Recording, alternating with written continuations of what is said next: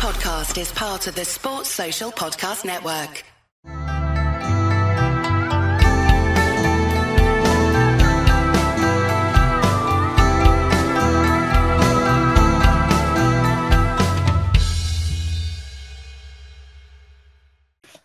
Hello, Jamie. I've just Hello, checked, Nick. and it was 4 years since we spoke on my podcast last time. Yes, yeah, it was. Yeah, I was talking to you about kangaroos at that time, I think. Yeah. So I was listening to your podcast. If you haven't listened to Jamie's podcast, Clubb Chimera, go and do it. It's awesome. The Exit of the Dragon, and I think we've got a few crossovers about the martial arts movies, and it was super interesting to hear how much famous and skillful people you get in a circus. I wasn't aware that so many of the catch wrestlers, boxers, and other kind of famous people go through that kind of environment. Yeah, thanks, Les. Yeah, it's a really interesting subject. To be honest, I wasn't really that aware either. You know that there's an old expression that fish discover water last. Well, I kind of feel like a bit about that, the martial arts connection to circus. Many moons ago, I wrote a satirical piece called Core Chat, and I changed it to and I ended up doing a podcast called Core Chat as well, where it's an April Fool's gag. And essentially what it was me having a dig at revisionist martial arts. You know how a lot of martial arts will recreate their history, and there are a lot of modern systems, should we say, and a lot of martial arts do it all the time, whichever country they come from or whatever background they have their martial art. It's usually virtually every system of martial art is a hybridized form. I mean, it's always funny whenever you read a martial art and it advertises itself as being a hybrid martial art. Most martial arts are hybrid. Most martial arts take influences from, even if it's not from other combat arts, it's from other systems of training and different environments. We can't help but cross train. That's the nature of humans. This is no discipline is an island, is it? Really, in many respects, very very few are anyway. We get a lot of cross pollination. So you get these martial artists and they recreate their history. And it's often a joke, and they'll say that that their background is originated in their country is often their way, because they want to separate any connection from other martial arts like that came in. They like to say it's indigenous to their country, and it's solely created by them. I call that the immaculate. Like an immaculate creation myth, like if this martial art came out of nowhere and no one has it. And don't get me wrong, there are a lot of martial arts that we sometimes assume have got influences from other systems, and then we find out later on the historical data, the evidence shows that actually it's not the case. It's from, for example, for a long time, I kind of assumed that a lot of Filipino martial arts had a lot of influences from the Spanish. Often thought that, well, it seemed to make sense to me. You've got and then I also thought that a lot of Spanish schools of fencing were older than Italian, because it's assumed, the Toledo steel and all that kind of thing. So, but it's actually not the case. That I think some of the oldest fencing schools that extant to this day are Italian, and as it turns out, a lot of Filipino martial arts, no, there isn't. Their systems are very, very different from a lot of the fencing systems from Europe. It's clearly got a different sort of route. But yeah, anyway, but a lot of martial artists do this modern revisionism. So what I thought I'd do is I'd have a go at circus. So I thought, here's the thing: I'm going to write a piece and I'm going to pretend that this ancient martial art was created in the circus. and Awesome. And I thought, well, I'll write this story about. I was influenced partly by Robert W. Smith. I don't know if you know. He wrote. He was a very famous American martial arts journalist. In fact, one of the pioneers. I think he was one of the first English-speaking people who brought back a lot of Chinese martial arts texts. And again, he did an awful lot of research. Very, very opinionated writer, I have to say, often quite political and controversial for some people. But he wrote quite a few books and material under a pseudonym, and a lot of the time it was having a bit of a dig at the martial arts world and having a bit of a play with it. But anyway, so partly influenced by him, I thought I'll write this martial arts. So I thought I'll call it Core Chat. because that's Polari. It's like circus back slang. Hmm. Circus had like a back slang. It's virtually extinct now, but it was a sort of a coded slang that they used to use for terms. It's a mixture of Italian and Romany and things like that. And core means fight, and chat means think. Chat's a really useful word in the circus. Honestly, you Hmm. have two people in the circus, and they'll keep passing me the chat, and everyone knows what they're talking about. That's the weird thing. My cousin and I remember we would back when I was teaching kickboxing many moons ago in the 90s. He'd just come along as my help just to work the desk while I taught the lessons. We had quite a little thing going on, and people would just be they're shaking their heads. The students would be going because we'd be going, get the chat. There's the chat in the car. Get the chat. And I was going, Mm. what, wait, and how do you two know what you're talking about? And he goes, and it's that weird sort of thing. I mean, I'm not multilingual, even bilingual like you, Les. So, but you kind of, it's funny how there's just like inflections and inferences that you get in language, isn't there? And then other people that you connect, but that's what you often get with that slang. So I thought I'll call it fight thing, and I'll create this martial art. I'll pretend this on paper. I'll create this martial art. Mm. There was this secret martial art. It was taught in the circus. You only trained it under the tent. You only trained it in a circus ring, and you had names like the clown. The clown shoe would be a certain technique, and all this sort of thing. And it's all disguised in the axe. So I thought I'd play that one up. How the Hmm. about use dance to disguise martial arts. So I thought a lot of performances are really martial arts training. It's actually all being hidden by all the different training that's going on in there. So I made it up and I had a bit of a laugh with it. And to be honest, it wasn't that successful to get it out there. I didn't get that much of a Mm. response at all. A lot of people, probably thought I was going to, but I did get one or two people contacting me actually thinking it was real. Oh, wow. And You I can kind sell of, anything.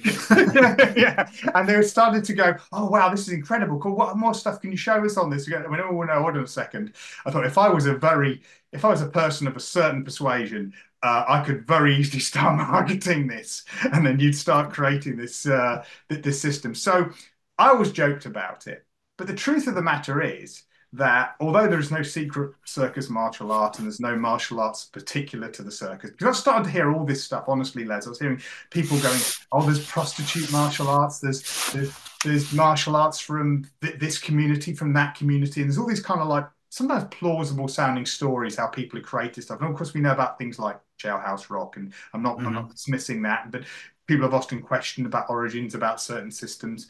And so I was always like, I thought that would just be funny. But then I started to look, and I thought, well, actually, there is an enmeshed history though between martial arts and circus, far more enmeshed than I realised. And so some of the people I interviewed, number one, my own family.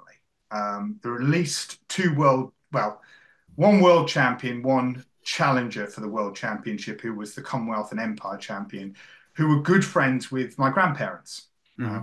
on Chipperfield Circus. On my mother's side, they have a 300-year, or so they say, a 300-year lineage in traveling performance. The Chipperfields name has been involved in show business even before the invention of the modern circus. So it goes back to 1684, where the first recorded Chipperfield apparently performed on the frozen Thames. The Thames froze over in Hmm. London, and there were these fairs that they used to hold, the famous frost fairs they called them. And on one of the listings they've got for 1684, they've got a Chipperfield with a bear Wow. So it came over there. And so, and the legend is that they came over from the Pyrenees. I don't know if that makes this French or Spanish, but I'm doing a DNA test at the moment, so maybe I'll get some more light on that one. But the story is they came over from the Pyrenees and they took on the name Chipperfield. Whether or not it was a name they took with them from abroad, I doubt it. They adopted it because it's an English name. Um, and that's the first recorded performer. We haven't got a direct link to that person. Okay, so at the moment it seems highly likely because performers, you know what I mean, Mm. these performing family turn up in the 19th century, and then you've got a performer in 1684 with the same surname. It seems likely, but I'm not going to say 100% that that's our connection. It's a bit, as we know, in the martial arts world, we often hear all these dubious lineages. But anyway, within that family, because we circus and fairground used to coexist and were virtually the same thing. They're not today. Today, Mm-hmm. in fact, I have got branches of my family who are showmen. I've got at least 2 branches I know of who are Chipperfields who run, and showman means fairground people. And in the Okay. US, you call that carnival. In the US, you call fairground carnival. In the UK, we call it fairground or fair people. And they always call them showmen. The name for that is showman. You've got circus people and you've got showmen. And they're divided as we speak at the moment culturally. But you go back about 50, 60 years, and they were pretty much the same. This is just it. And my family were very much the same. So the fair and the circus would be operating together as they'd just be traveling, and you'd have the fairground attractions and all the sort of stuff that was going on there. So within those attractions, you obviously have sporting events. And I'm sure, as you know, wrestling has long been a part of fairs. Mm-hmm. Both in the UK and in France, for example. So in France, we get Greco-Roman wrestling. Yeah, it's a misnomer. Greco-Roman wrestling, as we know, it doesn't resemble anything like ancient Greek wrestling. It's just the name they ended up calling it. But essentially, the styles of folk wrestling were then developed into what we call Greco-Roman, which is the frankly fantastic combat or art and martial art of Greco-Roman wrestling. And then you kind of got, and then over in the UK, you've got the various different folk styles of wrestling. And I don't mean folk style in the same way as America uses the term folk style. And one of those was Lancashire wrestling, which became catch as catch can, which became catch wrestling, which became a very hybridized style. So, Lancashire wrestling, in some respects, Lancashire wrestling resembled MMA in a way. It's a lot of argument saying that, it was a form of MMA. In America, they had the rough and tumble, which was also like a very brutal form of MMA to give you an idea how brutal it was in America, one of the names for rough and tumble wrestling was gouging. So you get an idea why it's called that. But over here we had Lancashire wrestling, which became catch as catch can. It mixed with the visiting jiu-jitsu, stroke judo that was happening at the turn of the 20th century and things like that. Now, where were those bouts being held? They were being held on fairgrounds, and they're being held in theatres. But what theatres were they being held in? Musical. Now, musical has a shared history with circus, strong shared history with circus. And I know that because my first book I wrote was called The Legend of Salt and Sauce, 2 of the UK's most famous elephants that came over from India at the turn of the 20th century. And their trainer mainly worked in musical and vaudeville. In America, the equivalent's called vaudeville. So you've got musical over here. So essentially, these are these buildings, and these buildings were often built for that purpose. They weren't built for what we call straight theatre or opera or anything like that. They were built for musical. They were built for circus, because circus wasn't always touring, and it still isn't always touring. There are whole buildings like the Cirque d'Hiver in France and various other places where buildings are actually built for the purpose of putting a circus on. A type of variety performance. So it's almost interchangeable with musical. There are certain things that are very particular to the musical style, and I'm not going to say they're exactly the same, but they're so intermingled, it's very difficult to untangle it as far as the history is concerned. A bit like fairground and circus. So you've got circus with fairground, circus with musical, circus with vaudeville abroad. So you've got this going on, and within all that, you've got these fighters. So first of all, you've got the wrestlers. That's the first thing that comes to mind. The catch wrestling coming up out of that. So with the catch wrestling, you've got this, wrestlers going on and having a wrestling match in front of everybody. In most cases, like taking on all comers, taking on challengers. Yeah. Okay. So this is not uncommon in a lot of martial arts, as we know. Everything from a motobu, in karate, challenging people to prove that his art's effective, to the Gracies doing it over with Brazilian Jiu-Jitsu. Challenge matches are not an uncommon thing. Obviously, people are paying to watch these things, and you've got prizes and all this sort of stuff going on. Obviously, when you watch, but also boxing matches are happening at the same time. And I'm sure you also be aware that in the 19th century, wrestling and boxing had a very shared commonality. A lot of boxers were also wrestlers. And I think a lot of people don't appreciate just how close that was up until modern times. I mean, I'm talking about in the early part and the first part of the 20th century, so relatively speaking, it's not that long ago, or maybe it's because I'm getting old now. It doesn't seem to be that long ago. That's my grandfather. That's my grandparents' generation. So you have this going on. You've got the boxers who can also become wrestlers. You've got Jack Johnson, the first black heavyweight champion of the world, wrestled a lot, and certainly when he was still world champion, when he was when he ran from the US, when they put the trumped up charges through the Mann Act, and he had to flee the US and tour as still as the world champion outside of the US.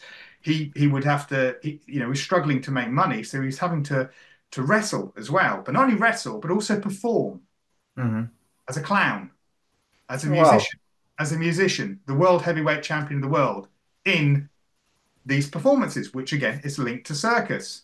Someone else who was like that is that. So you're looking at Jack Johnson. So Jack Johnson lost the world heavyweight championship in 1915, but one of his successors, well, his successor after Jess Willard beat him.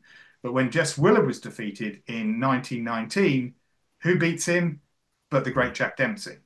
A guy who, again, revolutionized a lot of boxing. So much of stuff that we look at the boxing style. And Jack Dempsey's often credited with putting more striking into boxing. He's credited with, if you look at a lot of Jack Johnson's bouts, a lot of people are often surprised at how much grappling there is in Jack Johnson. If you watch the Jack Johnson, when we look at bare knuckle fighting today, a lot of people make the mistake of thinking that resembles the old style pugilism, the sort of stuff that Tommy Joe Moore teaches. Joe Moore, teaches the 19th century style pugilism. But a lot of people mistake, and I've had these conversations with Tommy as well, and he agrees with me that the bare knuckle fighting you see today, whether you're looking at the organized bare knuckle fighting, or whether you're looking at the fights within the Parve or Romani gypsy communities, they don't resemble what 19th century bare knuckle boxing looked like. What the predecessor to glove boxing looked like. That's because they could throw and grab it. We've got some books about it, isn't it? They're showing the techniques that you get a hip toss and stuff. Yep, absolutely. That was happening, right? And bear in mind that although the Queensberry rules were only invented in 1867, they didn't become mainstream until the 1890s. So it's you've got a long period of boxers crossing over there, and then, as I said, right up until the time of Jack Dempsey, right up until for the first 2 decades of the 20th century. A lot of the boxing that you'll see there, whether it's Bob Fitzsimmons versus Gentleman Jim Corbett, or whether it's Jack Johnson's fights, all the boxers there, you'll see an awful lot of grappling going on, even though technically by the Queensberry rules, it's outlawed. In the Queensberry rules, it says no hugging, no clinching. It's in there, it's in the rules, you shouldn't be doing it.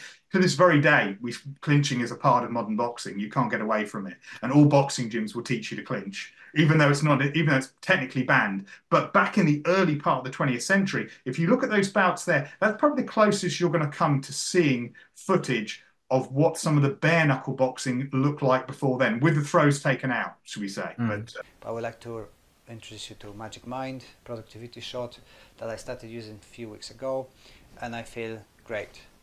It's got a slow releasing caffeine with the matcha tea, nootropics, mushrooms, and lots of goodies. Tastes nice and helps me to focus on the day. Helps me to do my tasks, like recording this podcast. I'm staying sharp, staying focused, and overall I'm enjoying it. Magic Mind is sponsoring this podcast, and they would like to offer you a discount on a subscription. If you sign up for 3 months, you get 1 month free, and the link for that will be www.magicmind.com/JAN anxious BB.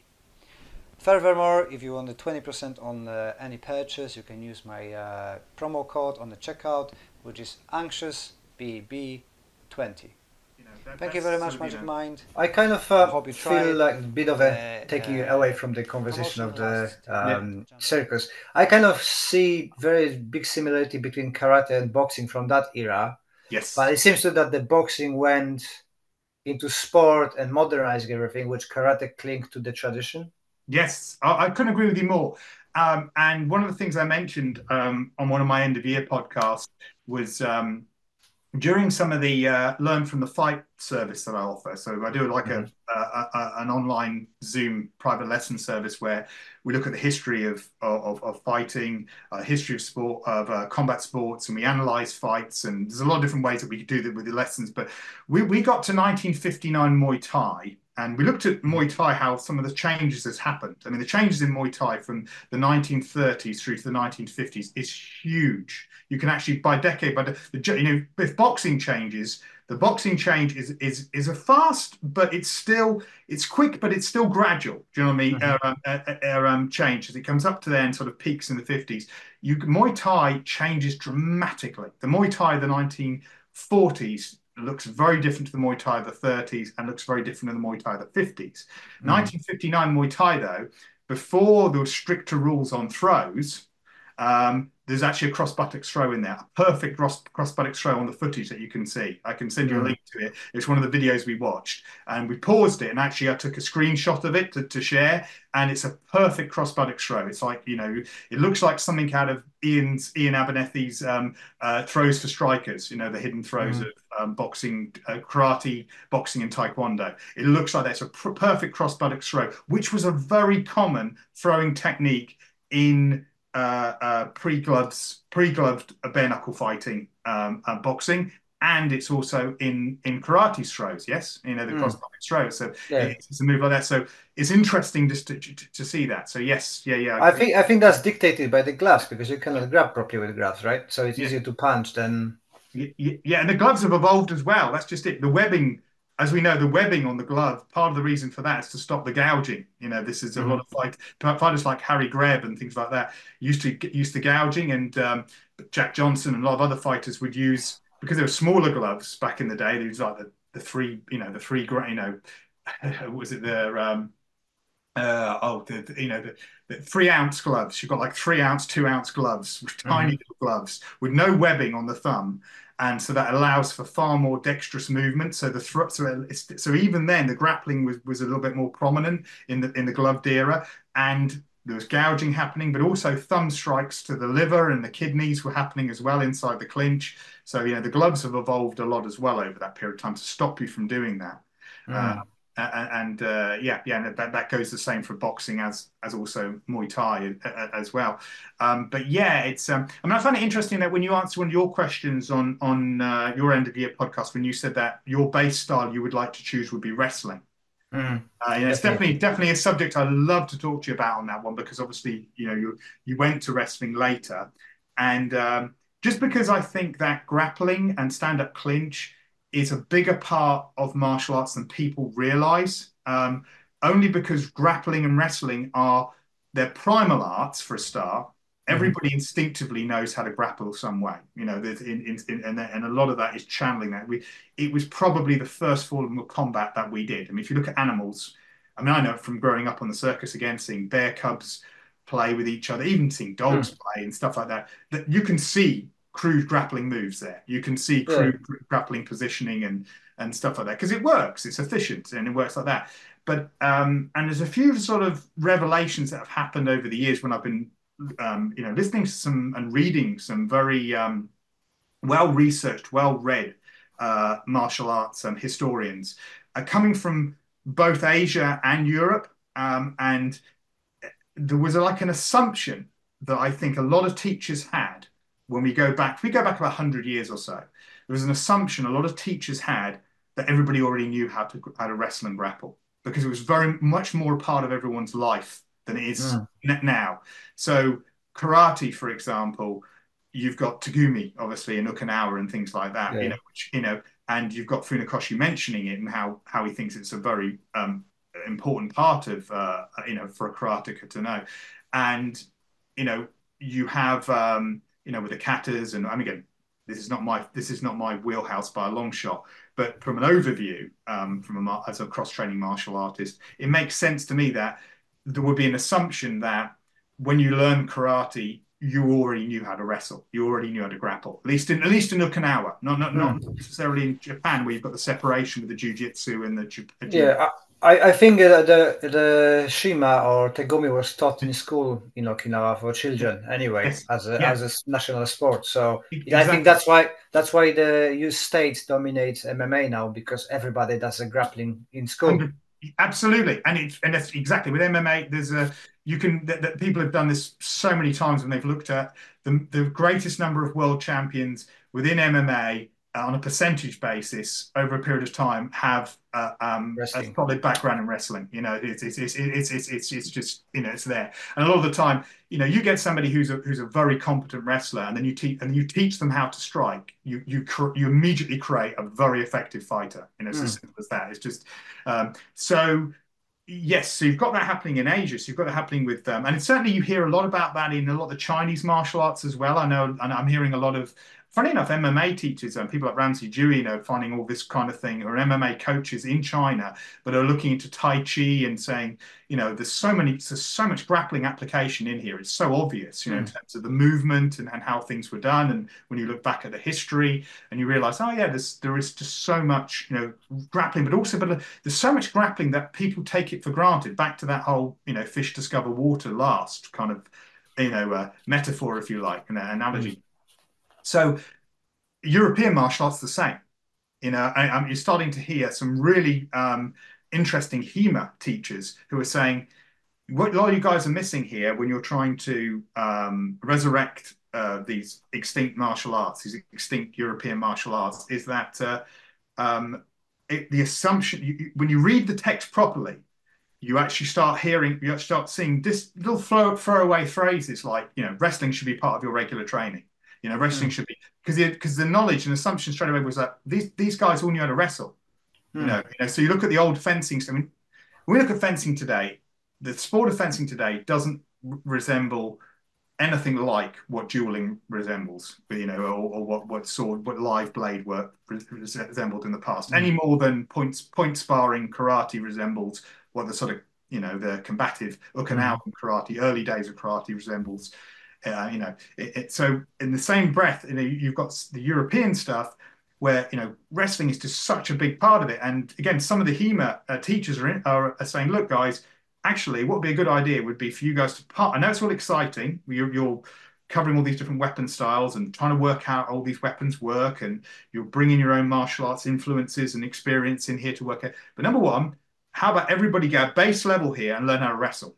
Learn the basics of wrestling, and then go to learning how to use the weapons. Why? Because just about every one of those medieval and Renaissance and early modern era fighters who are learning what we call fencing. Fencing was a very broad term in the past. It didn't just mean using a sword, back in the past. Just like boxing didn't just mean empty hands, as we know. We've got Jim Figg in the 1700s. They call boxing includes use of the backsword, use of cudgels. It's all part of the same martial art, and so a lot of the Europeans would be, their assumption would be straight away, you're wrestlers first, and then now we're going to teach you how to use the weapons on top of that.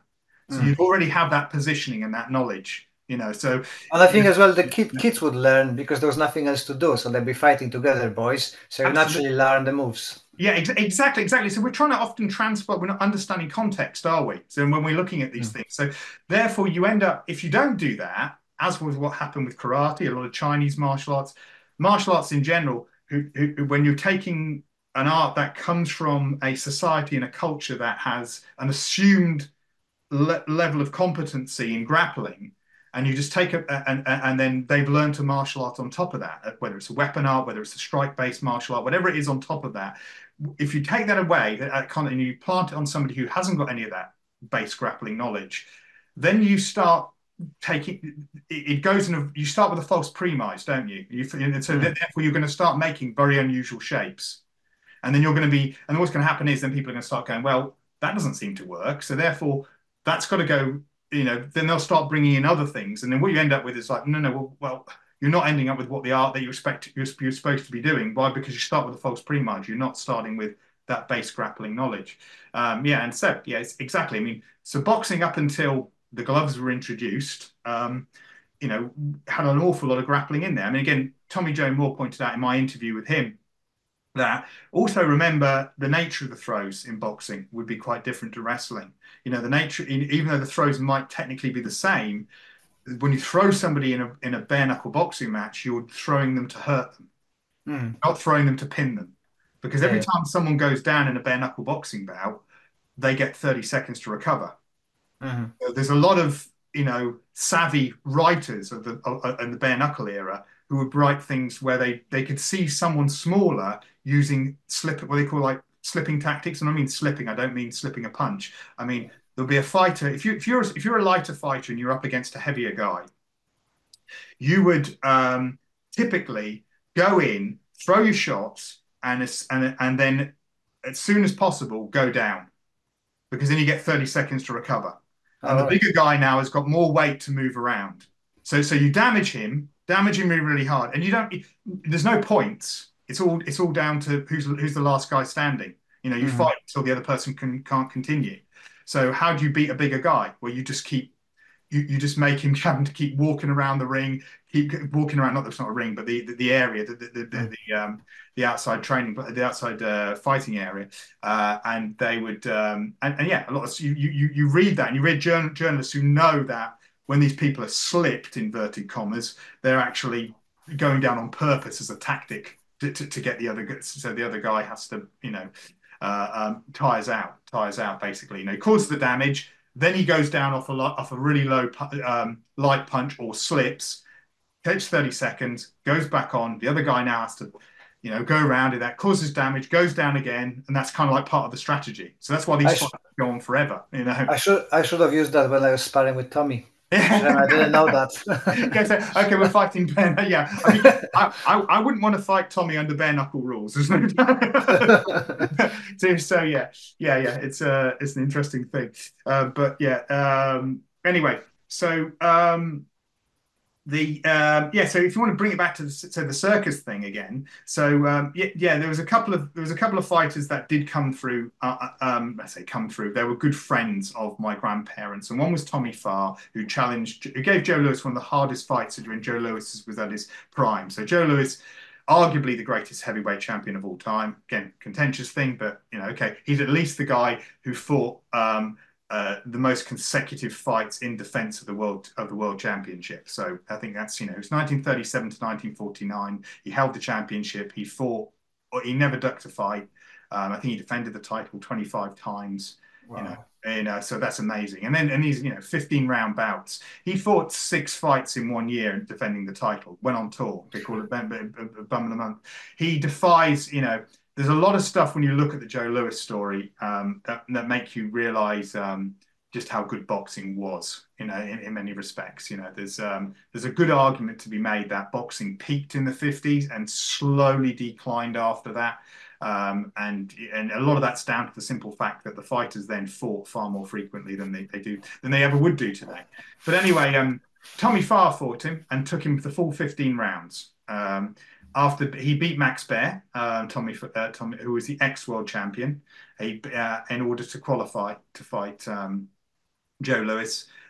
He then fought James Braddock afterwards, who Joe Louis had defeated to get the world championship, and he lost to him. And then he did a rematch with Max Baer, and he lost to him. But he fought within 7 months. These fights are all happening within 7 months.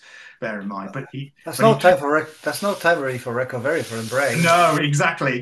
So that was Tommy Farr. I mean, Tommy Farr was working. His mother died when he was 9 years old, and his father died a few years later. So he became the main breadwinner for his family when he was about 13, where he was made to work down the Welsh mines. And a lot of people used to think that he had this bruising around his face. Like, I say bruising, it wasn't bruising, it was marks, like dark marks he had around his face and also along his back. And people thought that come from his boxing. I mean, he fought well over 100 bouts in his time, but it wasn't. It was actually from the mines. Yeah. It was from taking explosions in the face down the Oh mines wow. and all the stuff across his back. And he was doing that from about 13 years old, going down these mines. But he fought his way. He fought his way up. I mean, his recorded number of fights. I'd have to look at what it is on. I know it's well over 100, but a lot of people think that he fought at least 100 fights before he came up against Joe Louis. He won the same year he'd won the British and Empire Championship. But he became good friends with my family, my grandparents. They used to visit them all the time. I don't know if he fought in the boxing booths, and that's why. It's probably likely that he did, because it was such a big thing at the time in the early part of the 20th century. So he would have been, he probably was friends with them in the his boxing career sort of finished in the late 30s. So he was probably friends with them in the 40s when the circus was just getting bigger, and the 50s when it peaked. We had an 8-pole tent my grandparents had then, before they settled down where I'm talking from now, actually, 1959. But up to that point, they had like an 8-pole tent, and Tommy Farr was one of their regular friends and guests. And my uncle apparently said to him when he was a teenager, "I think I could, I think I could give you a good fight, Tommy." Right? He said to him, and Tommy Farr said to my uncle went on to become a very famous, well, within circles, wild animal trainer. Died a few years ago, and Tommy Farr apparently said to my grandfather, "Don't ever always make sure that you keep that boy's confidence." So he just said this to Tommy Farr. To be fair to my uncle, I mean, he was a competent guy. I mean, in terms of fighting, he learned how to fight on the circus. I don't know who his boxing coach was, but I remember talking to him about it, and he said, again, this gives you an idea of how much boxing was very much considered to be a self-defense system back in the time when he was training. So he was training in boxing probably he was born in the 40s, so he would have been, so yeah, about the 60s time was when he was doing his main boxing training. And he even trained with Muhammad Ali's boxing camp when he went over to America to be on Ringling Brothers Barnum and Bailey circus. But he said that when he was taught by his boxing coach, he said he learned a lot of dirty tactics. He said, my boxing coach taught me how to defend myself. So it was taught like a martial art, you know what I mean, boxing. So I went, what do you mean by that? I said, what? He taught you how to throw a few low blows. And I didn't know anything about dirty boxing tactics at that time at all. He went, no, thumbs in the eyes, and he explained a lot of the stuff, and he used it a lot in self-defense. He used it to disarm an armed gunman. It's on one of my podcasts in Ireland. I don't know if you heard that one at all, but they've been in one time. No. No, well, in Ireland, the whole story's on one of my podcasts anyway. But basically, we're gonna link it in the. If you send me links, yes, put it in the description, and then people and I myself can catch up on it. Yeah, sure. Okay, good. He disarmed an armed gunman over in Northern Ireland, and chased two robbers off essentially, and again, lots down to his boxing skills.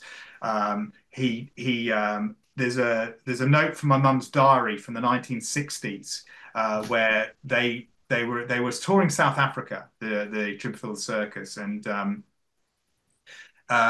we've got a diary entry from 1966 on the 12th of October, and essentially her brother, along with the circus pickpocket, because there's an act called, you had a pickpocket, an act where a guy comes out, essentially he picks everyone's pockets, not everyone's, picks different people's pockets, and then goes in the ring, and people don't realize they've had their pocket picked, and he starts showing everybody in front of all the audience where they've taken everyone's pockets and gives it back to them. And he has people in the ring, and people can't, and he's always doing that. This guy was called Gentleman Jack. He was also a magician, but he was a boxer as well. He trained as a boxer as well. Another guy. And anyway, over in South Africa, they went and visited another circus. So it was like Chipperfield Circus, and then there was Wilkie Circus, and that really was the only two circuses going in South Africa at the time. And they're on their way back from visiting this other circus, and they were held up by 4 people. So 4 people stopped the car, and they defended themselves, and not a scratch on our guys. But including my uncle. So my uncle gave one of these guys a broken nose. One of his friends gave him another one 4 broken ribs. Gentleman Jack, this pickpocket, bashed this guy's ear, and then their 4th guy in their group spraying the other guy's wrist. But they then discovered that the 4 youths were the police. All right. These four people who are supposed to were holding them up were actually plainclothes police officers. Okay, and they completely kicked the crap out of them, basically. But again, that was all the boxing, that was that sort of boxing background training. The other person who was on the circus was the world lightweight champion, light heavyweight champion, sorry, Freddie Mills. So Freddie Mills, and it's actually I appreciate this podcast, so it's not very good as for visual aids. That's right. I'm gonna put it on YouTube as well. Oh, okay, cool. Okay, well, in Freddie Mills's autobiography, 20 Years. Mm-hmm. Okay, so he's the light heavyweight champion. In 1948, he beat Gus Lesnovich for that. But in this particular edition, if I can find it, yeah, here we go.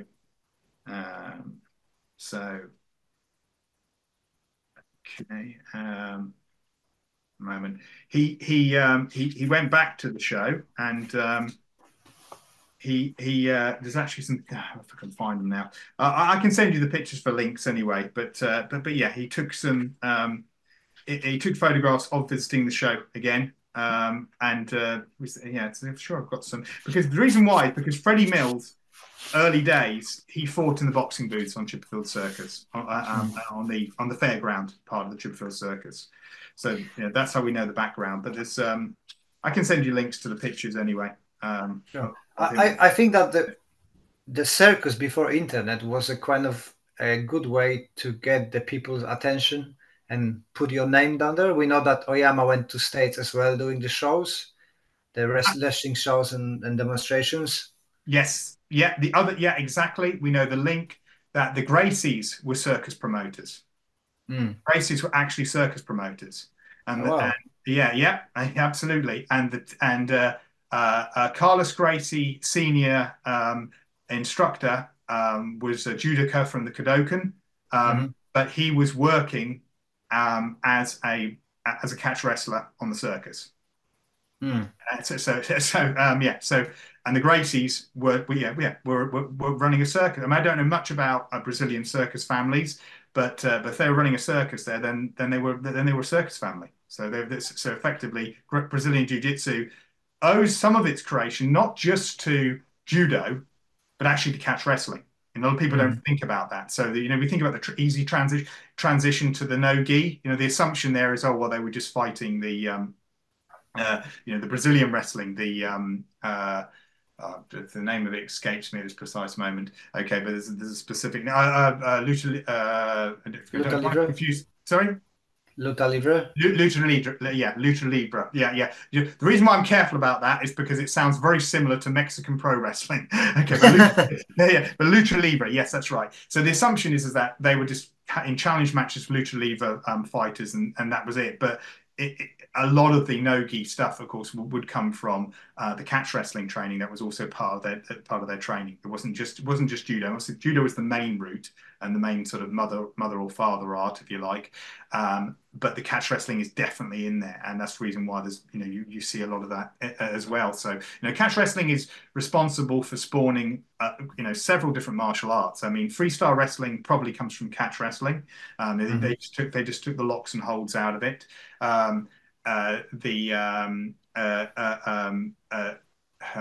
Brazilian Jiu-Jitsu, as we've just mentioned, that comes from catch wrestling, and you've also got, I said, there's a fair degree of MMA coming from catch, but also got pro wrestling as well. The pro wrestling, its direct lineage comes from catch wrestling, because early pro wrestling was catch wrestling. That's exactly what people were watching. The trouble is, you got Ed the Strangler Lewis putting people in a headlock for 5 hours. That was boring the hell out of audiences, so so wrestling became less aesthetically appealing. I mean, this is the whole thing with boxing, isn't it? A lot of the boxing stuff as well. Once there's more striking and there's more rules prohibiting clinching, the audiences start growing for it. So people fell out of favour with watching wrestling bouts. They must have been a lot more patient in the past. That's all I have to say. Or might be more appreciation because they've been doing it themselves. Yeah, probably more along those lines because of that. Exactly. So the patients would have grown from having it around them, and they would. Well, it's a bit like there are sports, for example, in the book The Pajama Game, all about the history of judo. Mark, there was a quote taken from people watching the Olympics, a journalist watching the Olympics who wasn't into martial arts at all, and the judo was put on in the middle of the night, and they said judo, a sport that's so boring that the competitors have to wear pajamas.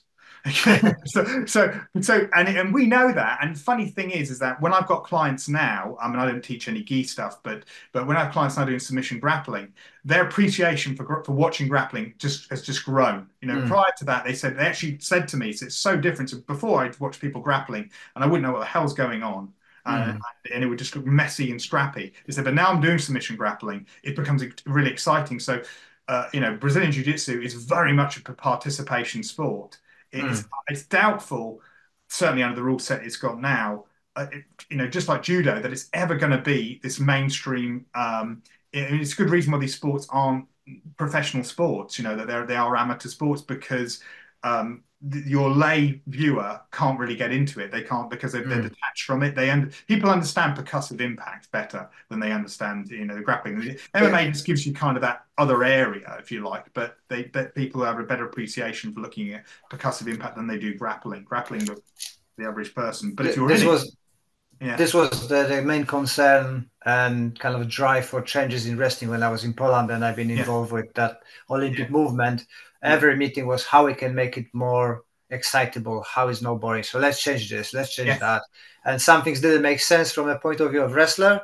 Yes. But it makes sense. Oh, it's going to be more spectacular. I'm glad you've made that point, because to me that ties back into the whole thing about with the circus and the martial art connection, because we go back to performance. I think there is it's a thing a lot of martial artists don't like to admit or are very unaware of, is that the strong connection between performance and martial arts. Martial artists have been performers and performers have been martial artists in every country throughout history.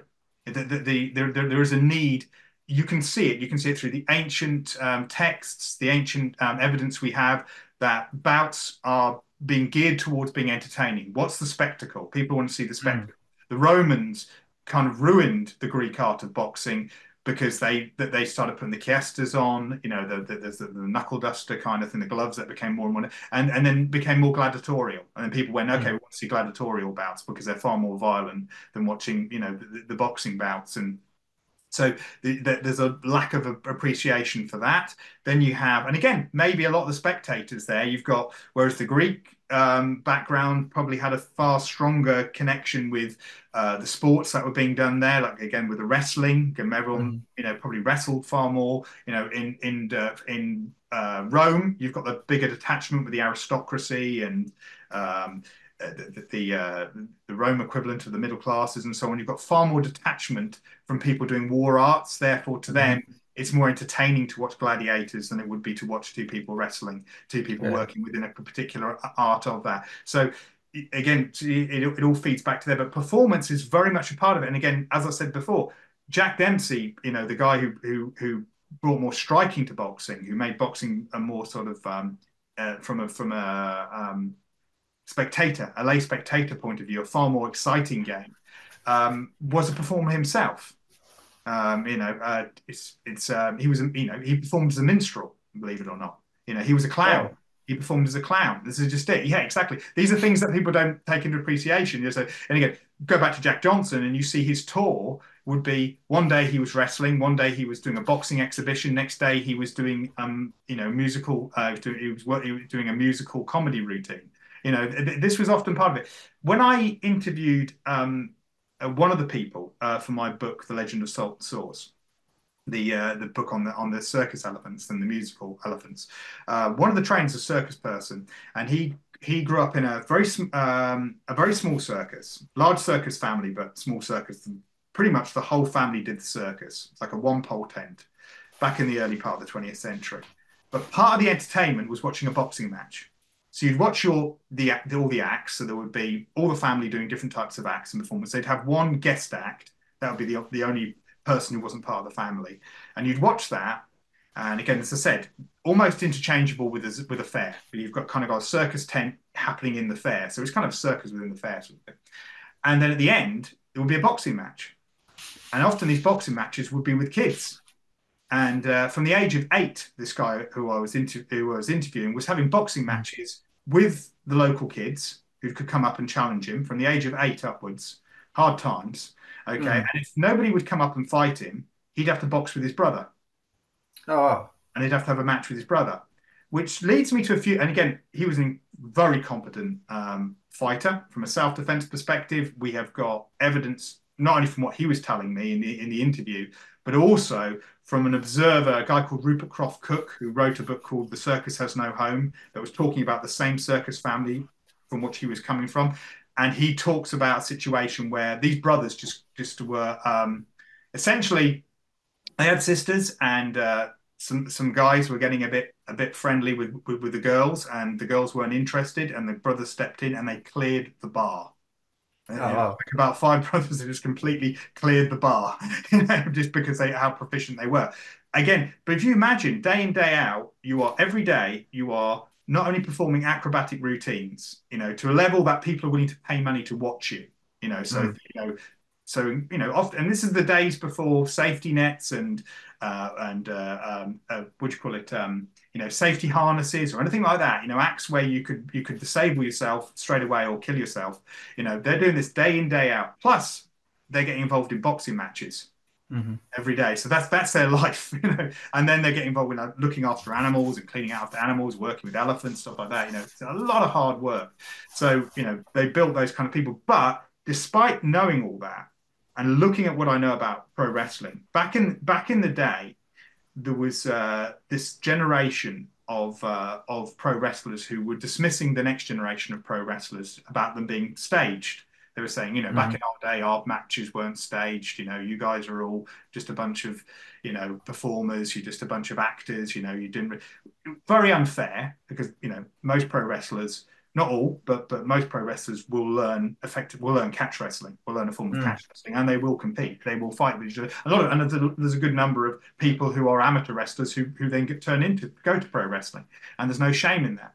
But my view is that even before the earliest examples of which we have got of pro wrestlers throwing matches, 1925 was the first world championship where we know it was staged. Worked is the word. Staged, they don't like that term, but worked is the word. As in you've got to who the winner's going to be. But I can't believe that all the matches before that didn't have some degree of people throwing stuff. And I believe the same thing happened with boxing as well. A lot of you can't be boxing a hard fought match every single day. There's got to be some kind of agreement that's going on, particularly if you're fighting members of your own family. Every day. It's got to be a sparring match. You're just going in there going, we're going to spar. And not just sparring, but also, because you can spar. But if you're sparring in front of lots of people and you've got, that kind of pressure going on, you can bet your bottom dollar that, can you imagine going in there and then the next day you've got to do a trapeze act and your face is all completely mushed up. You've got a big swelling on your eyes and all the rest of it. So you can imagine it would be like a case of, look, okay, we're sparring tonight. We know what's going to happen. Okay. And you'll end up starting to work out things like, okay, jab cross, I'm going to duck under that hook, catch you with that. You're going to come back with, there'll be like, you're going to see that kind of stuff going on. I'm not saying the longevity thing, isn't it? Exactly. So, and you see it happening in vaudeville and stuff like that. So I'm not saying that the challenge matches definitely were a part of it, and they did happen, and they were very competent fighters. But I definitely believe that even some of the greatest, pro wrestlers like Gotch and Hackenschmidt and stuff like that, I believe that a good number of their matches would have had to have been worked in order to have that longevity, to have that all the time. You're fighting people, you don't know who you could be fighting coming out of the audience and things like that on a regular basis as well. So all that adding in. So, sometimes there's a bit of snobbery that goes on. And it happens within the martial arts world as well. Yet so many martial arts have connections to performance. Wing Chun has connections to performance. We know about the there's their theatre society that we're connected to. You see all the stuff going on with the Peking Opera School and the various Chinese opera schools and Chinese circuses and things like that, and where they have a lot of martial arts performance involved there. We know that martial arts teachers used a lot of performance to draw people in, to do a demonstration before the days of the internet, before the days of television, before the days of even the printed press. You're a trained martial artist. You're no longer going to war. You can't get maybe a job as a bodyguard because all the jobs have been taken or something. So you go, okay, what am I going to do? Okay, well, I'll run a class because just like in the UK, there are plenty of civilians who want to pay money, particularly from the sort of middle to upper classes, who are going to say, we're scared of getting attacked, so therefore teachers' skills that you've taught, okay, we'll run a school. How do we draw people in? Well, we're going to do stuff that's going to be appealing. So, you can find stuff in the early part of the 20th century of footage of Chinese martial artists doing very performance-based techniques, things that are clearly not practical. There's this footage of people in markets doing sword routines that you can see are not practical. They're striking really contrived poses. The poses are very much that. And then it's even like, I would even take that as far as breaking. The breaking that we see that comes through in karate, and obviously taken to huge lengths, both in Kyokushin, but it's certainly in the Korean martial arts. I mean, Koreans seem to completely embrace that side of karate. Because I was constantly looking and saying, where's the origin for this? Where's the origin for this breaking? This whole concept of testing yourself against breaking things, because it's not in all martial arts. But you notice that you start seeing in the late part of the 19th century, and this is just a hypothesis. I'm not basing this on a huge amount of concrete evidence, but it seems to make sense to me. You've got now this move towards health, certainly happening in Europe. People have got more prosperity. People are more interested in health. That's where a lot of the health phases start there, don't they? A lot of the diet fads, a lot of the diet cults, a lot of the good and bad stuff coming out of there. And you've got a movement to, and then, part of showing that you're successful starts becoming that you're healthy. This is interesting. I talk about some of that in the yoga myth on my podcast. And I talk about a lot of people's perceptions about yoga.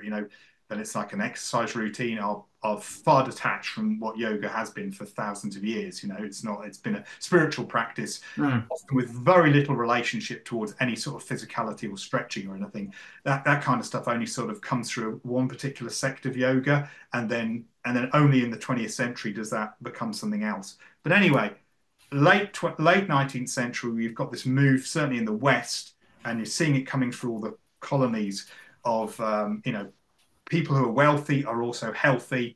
They're interested in making themselves physically stronger. That gymnastics is taking off.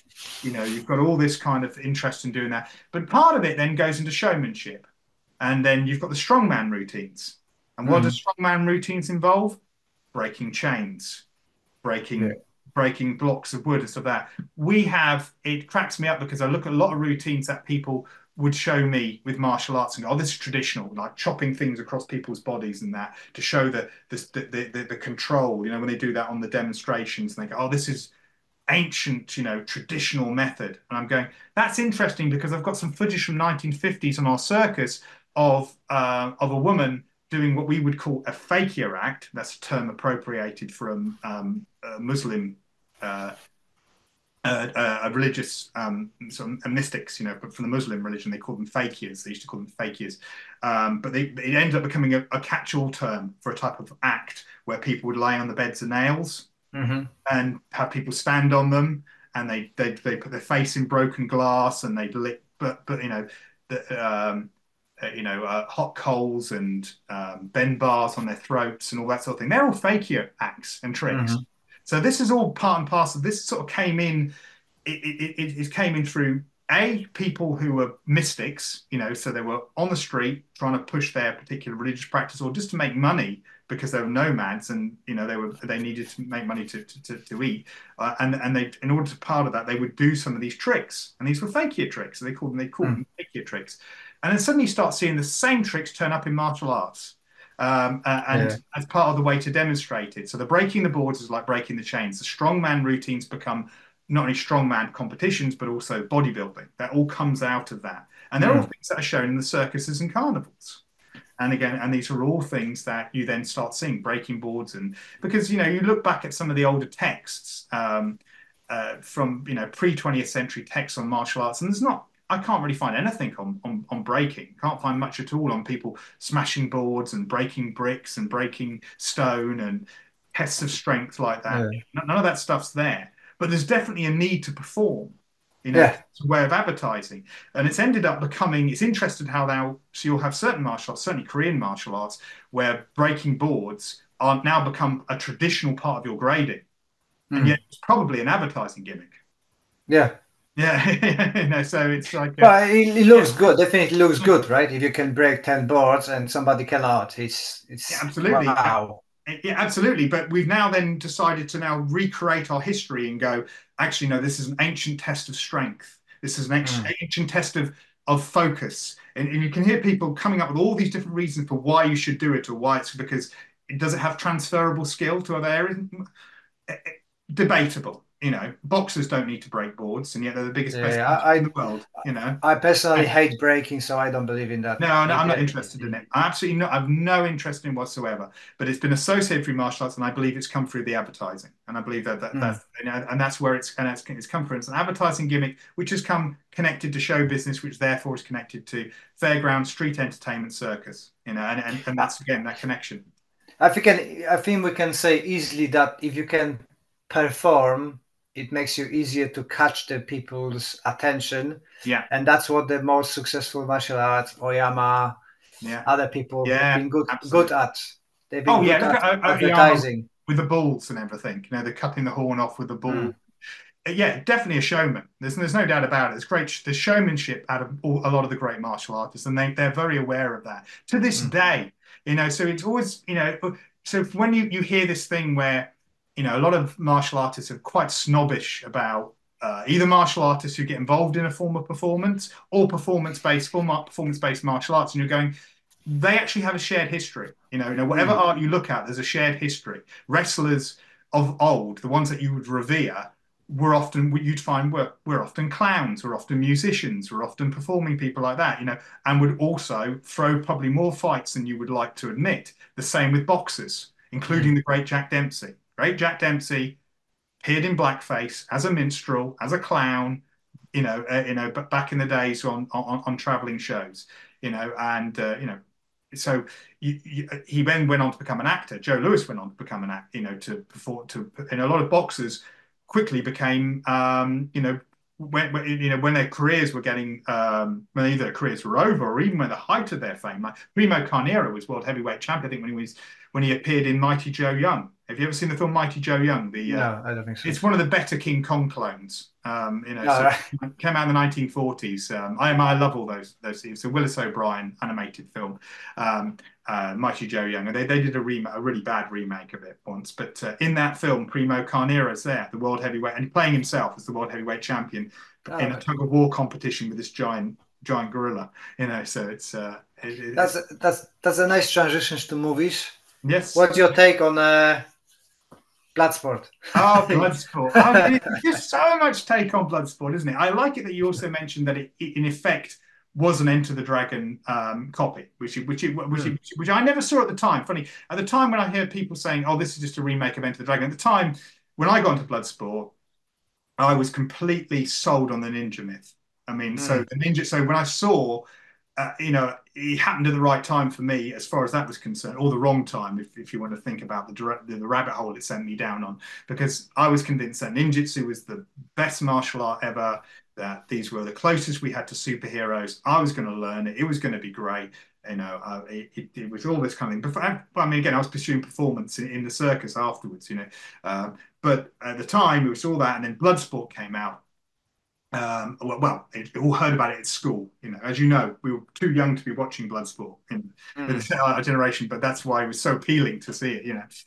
So and I'd hear everyone talking about it at school, going, "Oh, this karate film," they'd say, and I go, "Well, oh, yeah, it does. This scene happens where, when Michael Kesey's character gets his knee cut open with a kick from Bolo Yeung, and they're all talking about this scene. I was going, okay, I've got to get this now. And I watched it, and then at the end of the film, you get this very, very dubious, controversial text at the very, very end about Frank Dukes. All the Frank Dukes stuff comes out. I go, it's a true story. I knew it. And I was going, I knew it. And it's ninjutsu that he was doing, and all the rest of it. So it was like, for me, it was like, oh man, this is great. It was all like, so it really proper emboldened me to be get involved with ninjutsu and all this sort of thing. And then I found out so much how so much of this was all bullshit. But and it's just terrible. But there's so much in there. But as a film, yeah, it's you can't the nostalgia. Absolutely, it's you can't deny its influence. Not only obviously on Van Damme's career, but to this day, the people have so much affection for that film. So it definitely inspired our generation of martial artists. So a lot of them can talk about it in the same way as the generation before them talk about Enter the Dragon. Yeah. I think for me it's because I've seen it first. I've seen Yeah. it before Enter the Dragon. Yes. And but I think the choreography and fighting scenes are still holding up to the test of time. I rather watch that than actually we've been watching yesterday with Anna. D'Artagnan, new Three Musketeers. Oh, right, I haven't seen it yet. And they've got the fighting scenes where the camera runs around, Oh, all it drives you shaky. crazy. Yeah. Like it's just hiding people's lack of skills and makes me hit a headache. Well, it's funny enough, but I remember talking to Andy Norman back in the day when he was involved with the fight choreography on Batman Begins. He was also involved with The Dark Knight as well, and the KZ. And I said to him, I said in Batman Begins, I said, look, I couldn't follow the fight scenes. I said that's the trouble. And he said I couldn't agree with you more. He said that was a problem. He said I had. Talking with the cameraman, talking with the director, saying you can't see what's going on. You just can't see. It's just like what's going. It's just this big, crazy, mesh of stuff that's going on in the fight scenes, and you can't actually appreciate what's going on with it. I think Bloodsport, in terms of fight choreography, it's mixed, should we say? It certainly has its own aesthetic. If you look at Bloodsport, and that's Frank Dukes' influence, to be fair. I mean, to give him credit for whatever anyone wants to say about him as, the other part of Frank Dukes, he was a big influence over the fight choreography in that film. And it does have its own, it's got its own flavor that you really, again, it has an influence over some of Van Damme's later films, obviously, because Van Damme's very much sort of combines ballet with bodybuilding. Just like yeah. And he understood. He was very, very shrewd on how to sell himself, how to stamp and he gave a very unique look. He knew exactly how to, and that was his, whole USP comes out in Bloodsport. You see that, and he kind of worked that into the other films. Honestly, it limited him in the end, but for Bloodsport, it's actually probably one of his best show reels up until you get into better directors handle him. But the fight scenes are very unique. I find they're quite. You don't get any undercranking like you were seeing a lot. All the fast motion stuff. Which used to annoy me. And a lot of the comes through a lot of the kung fu movies. You get probably a little bit too much slow motion here and there. But the performances are great. I mean, you get all the the characters. You can get into all the different characters that are in there, and I think that makes up for good for good fight scenes. So I'd say mixed to a certain appeal, but you can't deny the entertainment value. And I love that movies when it's particularly for Van Damme. You've got the different styles coming in, and it's like a test of who's the best martial art, and you can see the different flavors, and it's just exciting for everybody can kind of relate to it. I do kung fu. There's kung fu guys. Yeah, and this is all pre UFC. So again, this is in many ways it's an insight into what the martial arts world thought a mixed martial arts fight might look like. Yeah. I mean, I think that's probably oversimplifying it. I'm pretty sure that a great number of martial artists would say, no, of course we didn't think it looked like that. But a lot of people sort of coming in at a novice level, should we say, to martial arts, and we're like martial arts fans, they thought it would look like that. And it's a wonderful sort of, as a window into that time, we see with Bloodsport. Well, I thought it's gonna look like that because that was just before I started training. So I was convinced it's gonna be like that. So me too. And I did believe this whole thing about this style counters this style, or this style versus that style, and one style is going to be better, and all this sort of thing. It was not, and okay. Overall, with the exception of one or two of the actors, not the greatest example of acting all round. It's not what you're watching the film for, but for the actual performance, when you get to the fight choreography, I know it's over, it's hyper realistic and all the rest of it, but there is a sort of a dynamic. A pro wrestler would watch that and say there's great psychology going on. And so in pro wrestling they call it psychology. It's and that's what you're seeing between the different characters. This because you start liking characters that you really don't know outside of the fight. Like the monkey style kung fu guy, for example. Yeah. Everybody loves him. We all Yeah. love him, but we don't see him anyway. He doesn't say a word. Doesn't say a word in there. And when he gets beaten by the sumo, I suppose the guy's supposed to be a sumo. That he gets beaten, he gets crushed by him. It's like immediately we hate the sumo guy. So Van Damme proper tortures him when he fights him. So there's nothing going on here. He's not the monkey kung fu guy's not friends with the Van Damme stroke Frank Duke's character. He's not, we haven't spoken to him. We've got no emotional investment in him other than watching his fight. And I think that is great. When I was involved in doing martial arts performance, that's what I really wanted to try and do. I wanted to try and create a performance where you could use martial arts to express character and personality. People would see that, and the fighting would tell that story. And really good fight choreography does that.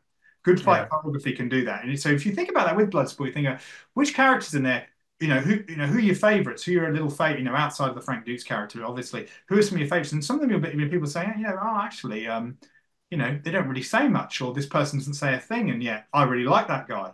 Why?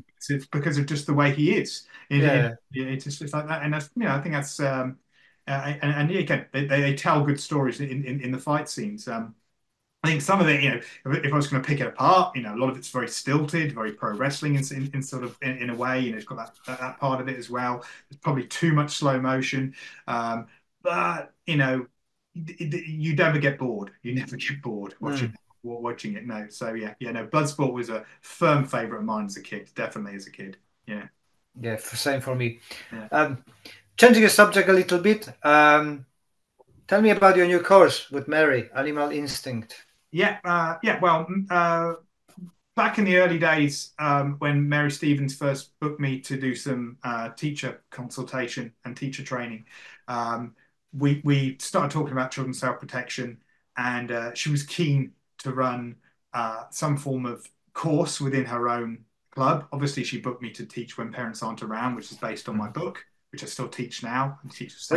Which I'm selling it hard for you within my kids' classes. I think yesterday we sold 2 for you. Oh, thank you very much. Thank you very much. Much appreciated. Don't say thank you, because it's a brilliant book, and if you've got children, this is I think the only position who covers everything that I was looking for, and I'm incorporating more and more with Max now, and starting with Lauren. This exercises in shops, sending him to ask people. This is brilliant stuff. You ask him now who you go to. Oh, I'm gonna go to somebody in a like an officer outfit, or mom with a kid. Yeah, exactly. Yeah. Well, and that actually that feeds into the sort of course that I'm going to be running with Mary, which is a teaching course. So Animal Instincts became, because she liked some of the animal imagery that I was using. So she said, I haven't done a podcast. I did a few podcasts called I had the way of the bear, and the way of the ape, and the way of the. It was just a shortcut to discuss a certain topic within self-protection and martial arts. Where the shark, for example, was all about Brazilian jiu-jitsu, and where the bear was all about parental roles with people.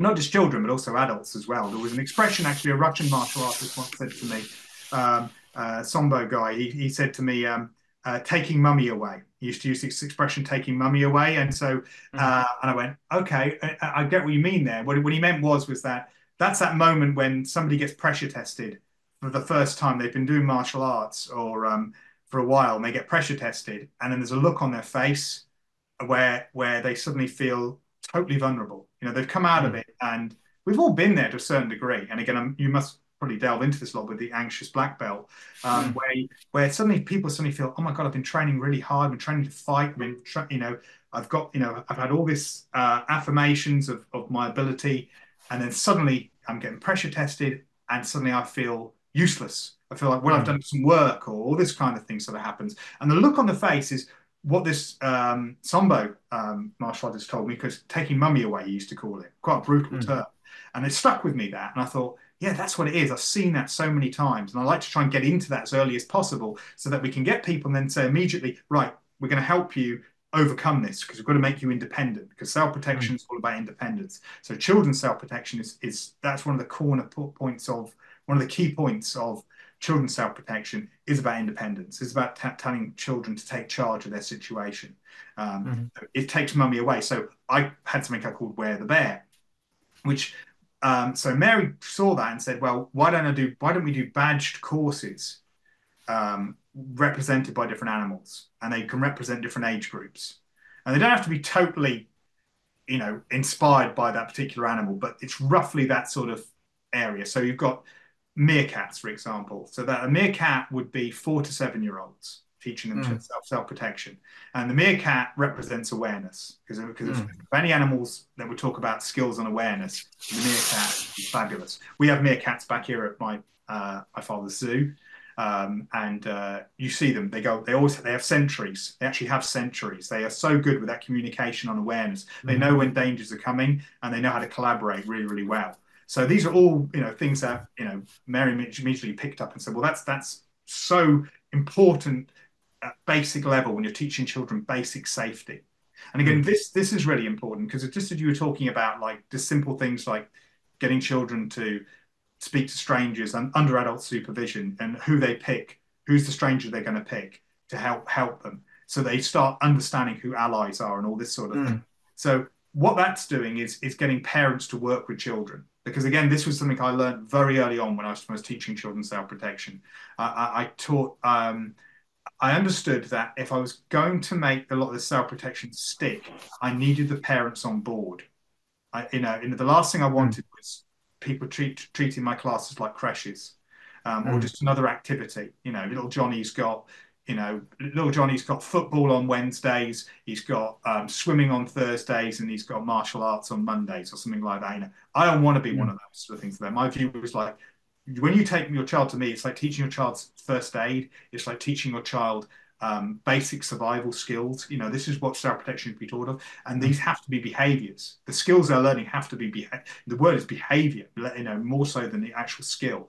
And if that's going to work, I need the parents understanding exactly what I'm teaching and to be on board with me, but most importantly, to be wanting to be invested in reinforcing those behaviors back at home. Because there's no point if they're coming here for an hour and then you shut the door and it's all forgotten, and then expecting it to be pulled out the hat, which is, a common misconception about martial arts for adults, let alone children. So I knew that was a really important part of it. So again, we've worked really hard to make this course that we're teaching so as a teacher of this course, you would be able to have badged areas. So you've got the 4 to 7 year olds meerkat, you've got the 7 to 11-year-olds come under rabbit. Okay, so I did Wear the Rabbit one, and for me, rabbits represent all the I'm a big Watership Down fan. I love that Prince with 1,000 Enemies. All that sort of thing, and it's all about tricks and evasion and all this sort of thing. So that's that sort of 7 to 11-year-old. It's that the last years of primary school for a lot of kids.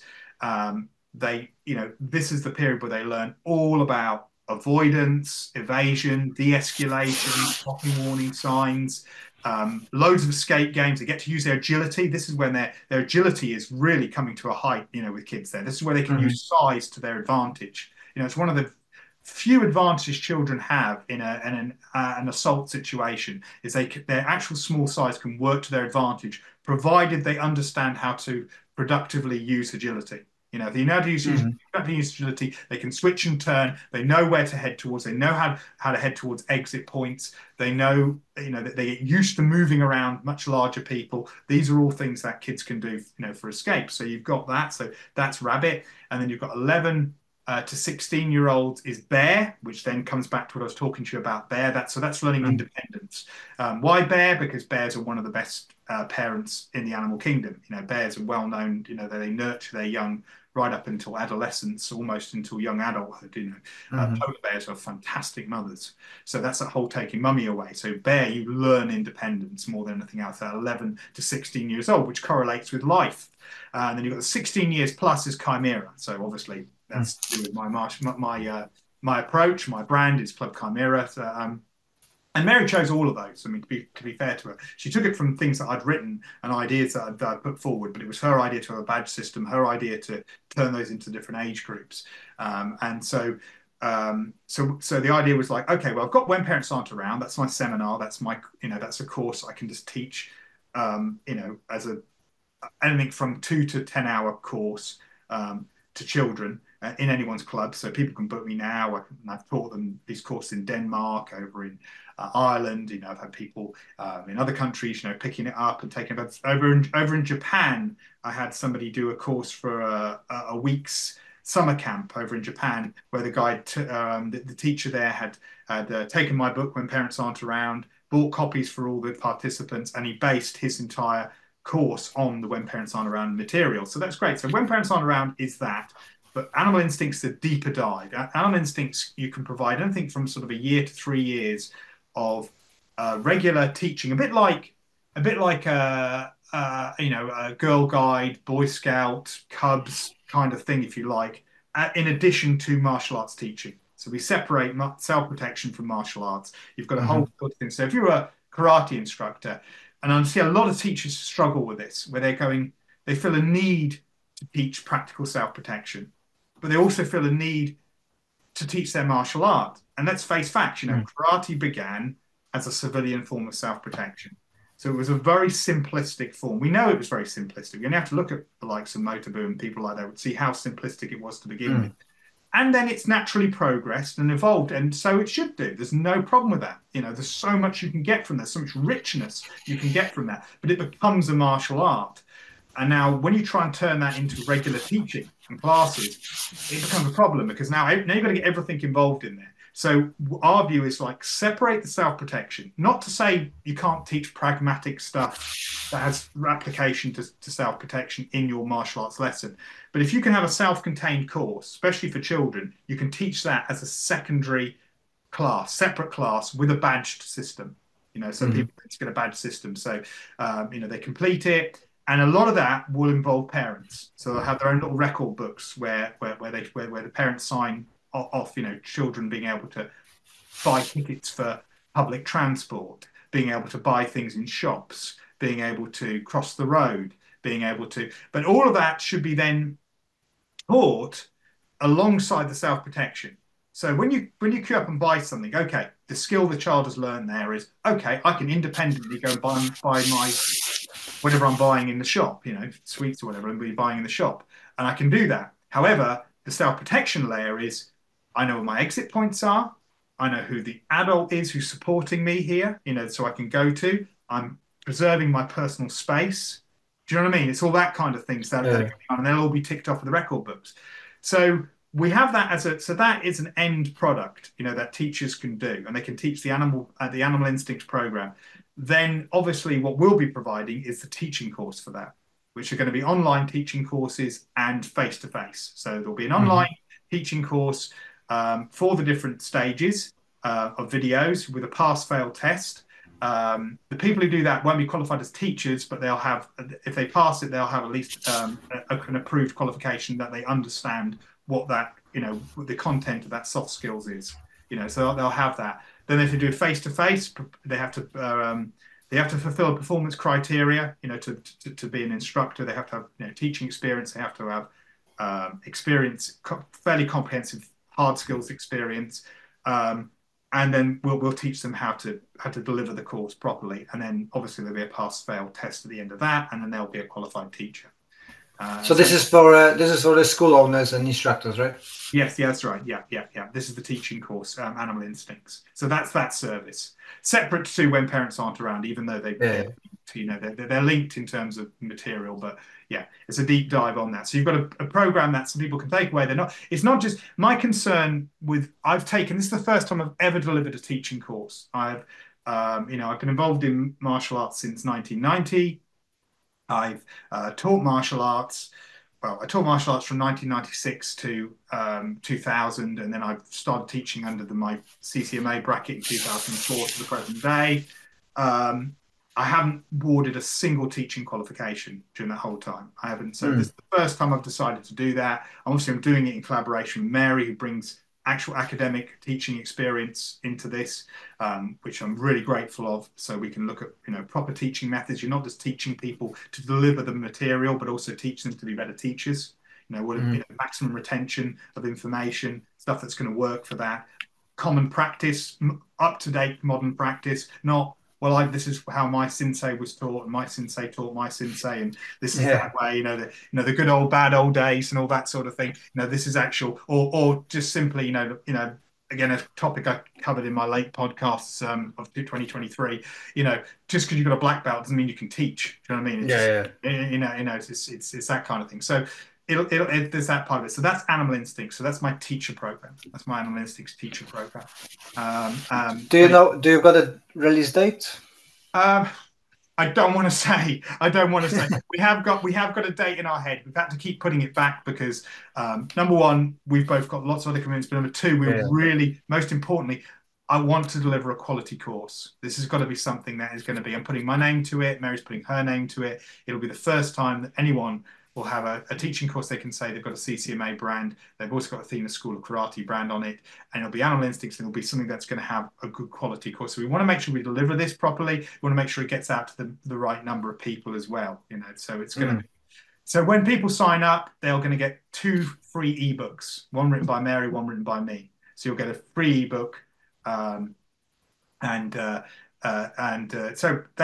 that's if you sign up. You don't have to sign up for the actual course itself. That's just so that you're on the mailing list. And then after that, you can agree to do one of the video courses.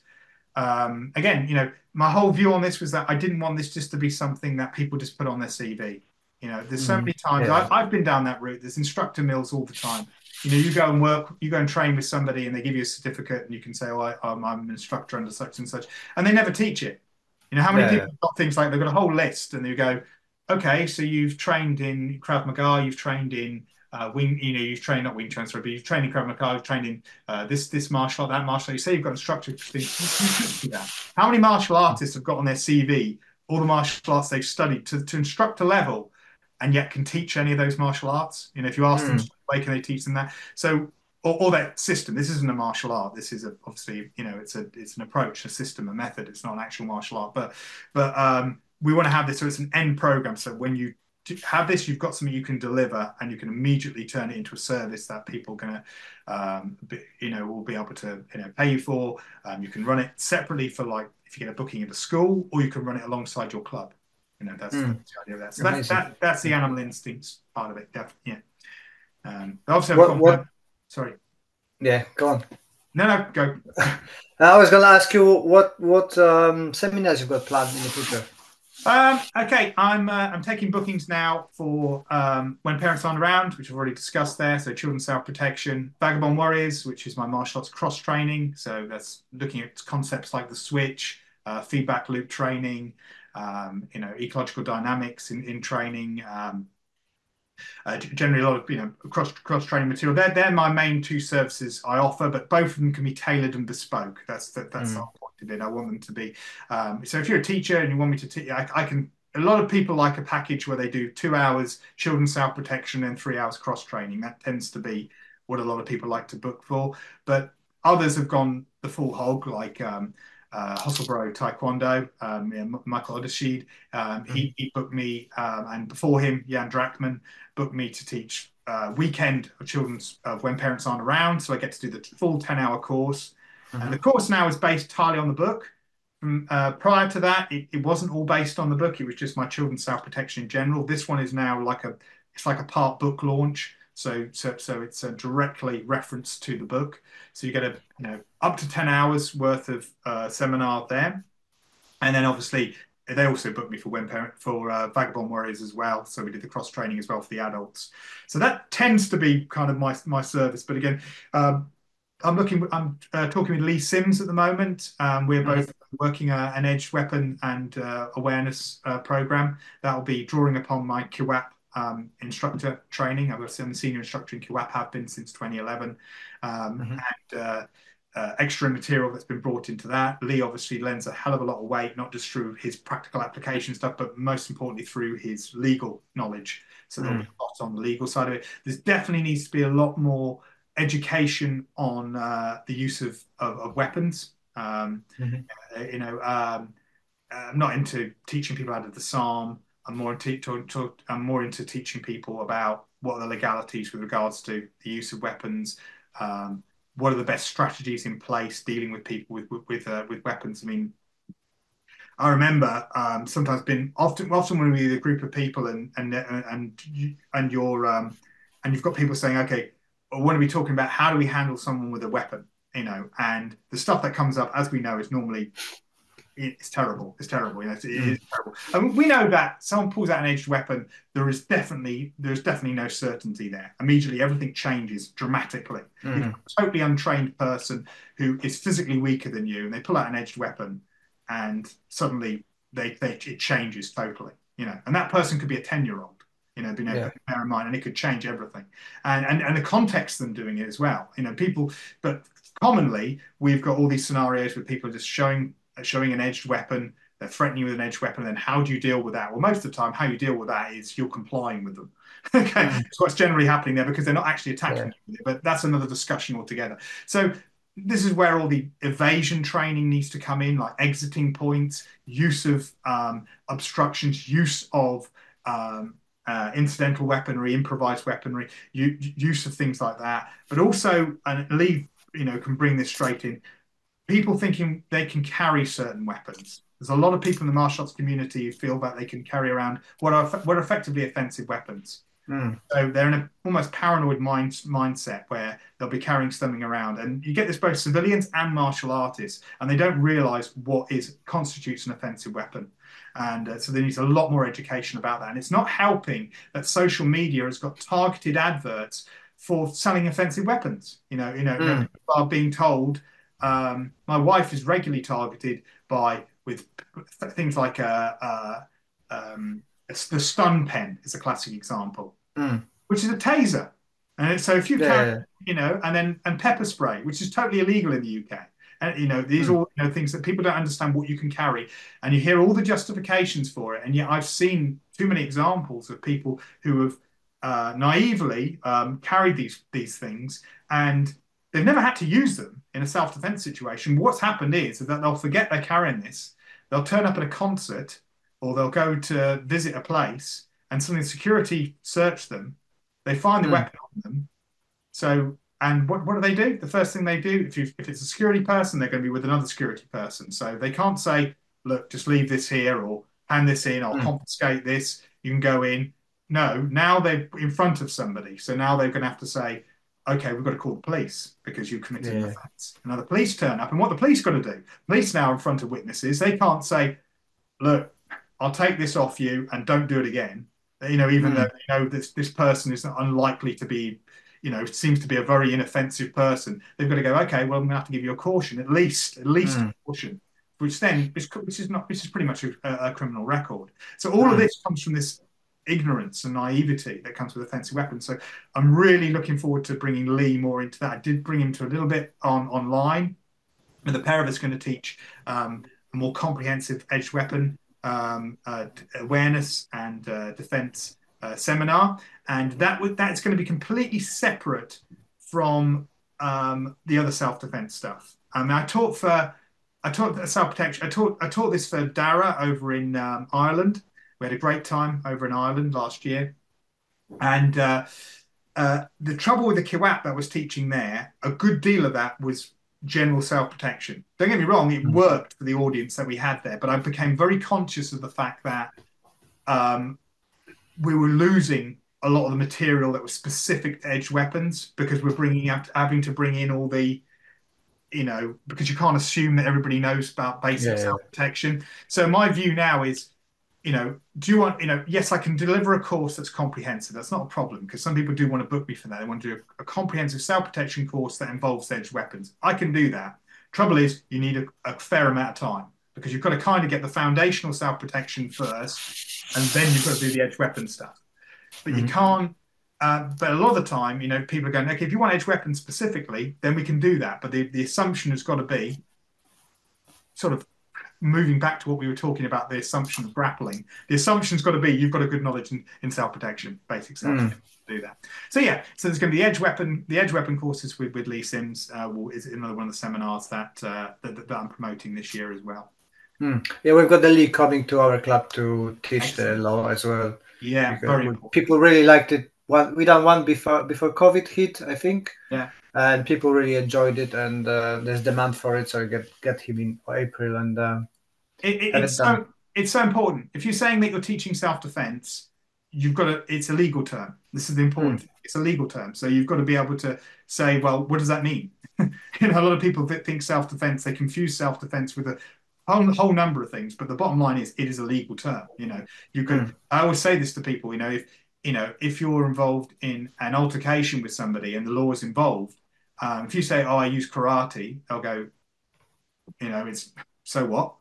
Okay, I use kickboxing, I use kung fu. So what? None of that's in the law books. None of that's that's irrelevant. But if you go, it was self-defense, they can say, well, okay, well, we'll see about that.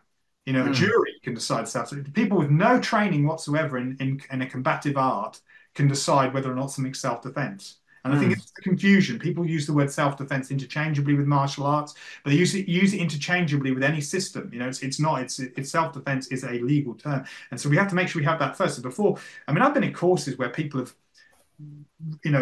produced like the Criminal Law Act in the UK, the Criminal Law Act. Section 3, Article 1, which is, and then you make you read it out at the very beginning, and then they tear it up.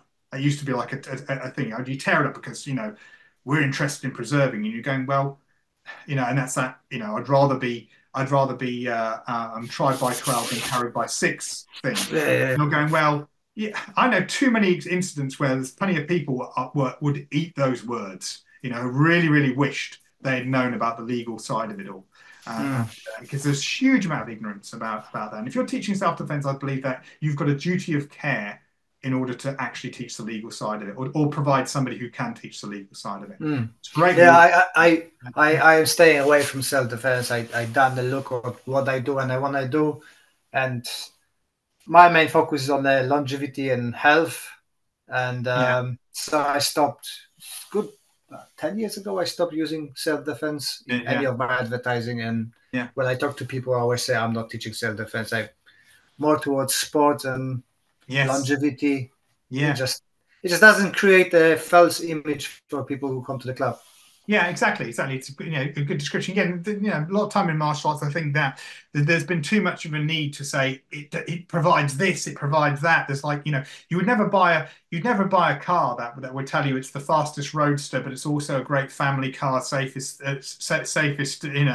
You can't provide everything. So that's why, again, I'm very service driven as well. When people come to me and they go, okay, I want to learn something, and I go, what do you want? And I have to try and go through exactly what they're expecting. Some people might say self-defense, and most of the time they don't mean self-defense. So they're going, or they go into this myth where they believe that they're going to learn it as a byproduct. If I do some kickboxing with you, am I going to be good at self-defense anyway? I'm going, not necessarily. No, not at all. Or self-protection. You need to do that course for that job. That's the so that's I think there definitely needs to be more honest advertising in martial arts on the whole. So it's good to hear that. Yeah. Did you notice any changes in your client base after COVID?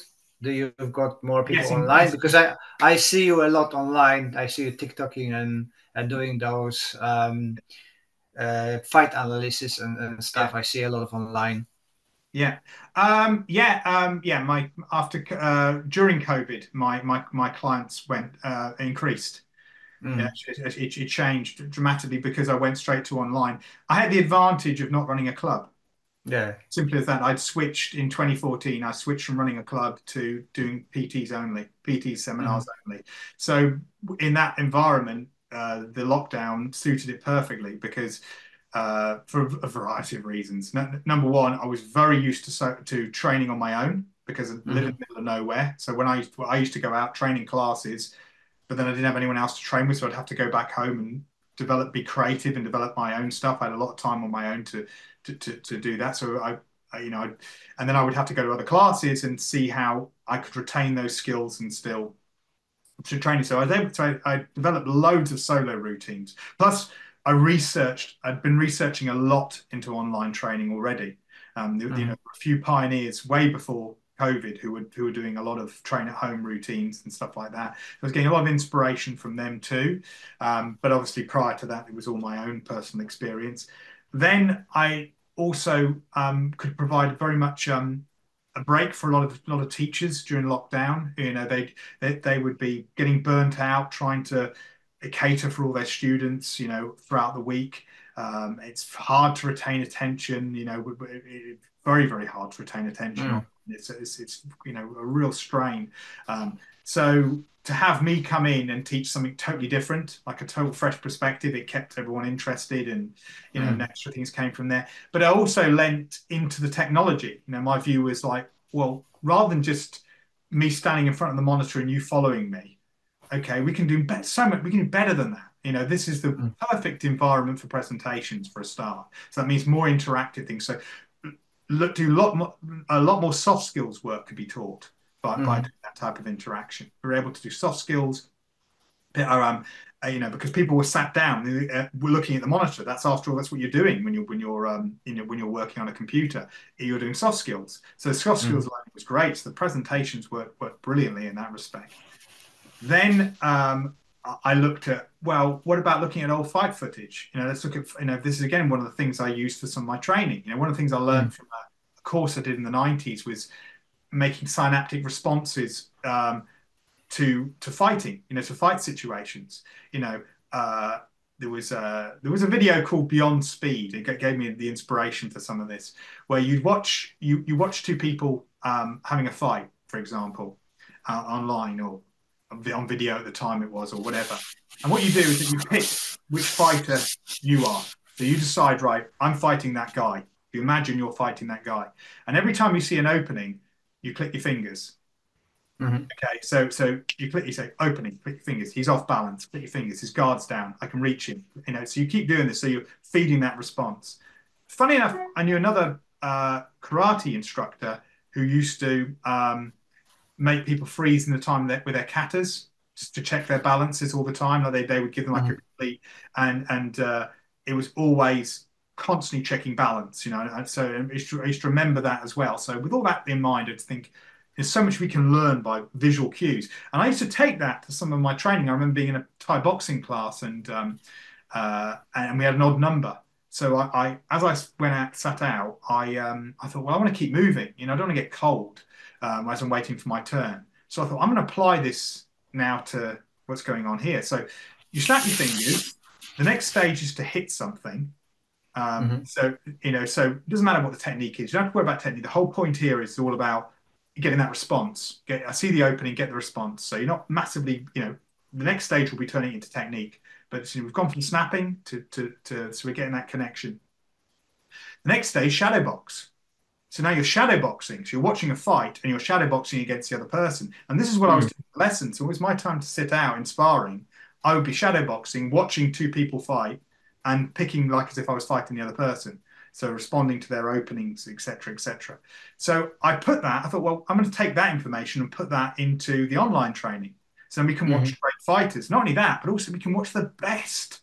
So I can go. So we would do lessons where we just focus on the jab, and then you bring out all the greatest jabbers. Everyone from Larry Holmes right back to Benny Leonard, Muhammad Ali, Lomachenko. There's all these amazing people who had these great jabs, and we can watch their technique for the jab. We can watch the power jab, the flicker jab, the speed, the pouring jab, etc., etc. So we do that, and the next lesson will be the cross and all this kind of thing. And you get people to do their shadow boxing, but now their shadow boxing is far better guided and directed. I mean, shadow boxing is a very badly taught art in many respects. It was in many ways it was initiated by a boxer called George Dixon in the late part of the 19th century. If Jack Johnson was the first black heavyweight champion, George Dixon was the first black athlete to win a world championship in anything. He was a very lighter weight fighter, and one of his main influences was shadowboxing. A lot of boxers didn't shadowbox back then, and he brought shadowboxing in. So now we look at today and thinking, what does shadowboxing mean? And again, when I went and trained with Mo Teague, his Muay Thai coach Tom, now sadly he's not with us anymore, but he made a big point about this. He got with everyone shadowboxing. He said, your shadowboxing's awful. So looking at everyone shadowboxing, he said, all you're just doing is standing around picking your favorite techniques. You're not thinking about what you're doing. So you should be visualizing your opponent. What time, where are your openings, what tactics are you using? Imagine what type of opponent you're training to fight against. When I did my boxing course with Tommy Thompson, and likewise, he'd get, he was one of Brendan Ingles' senior coaches. He'd get everybody in the ring, well, individuals in the ring, and we'd all we'd be on the spot, everyone watching us. And then he'd make a shadow box and he'd call out different opponents. So he'd go, you're against an aggressive fighter, you're against a wild swinger, you're against a taller opponent, you're against a shorter opponent, you're against, you know what I mean? There's all these, and so it's really help us visualize in our training, that type of visualization.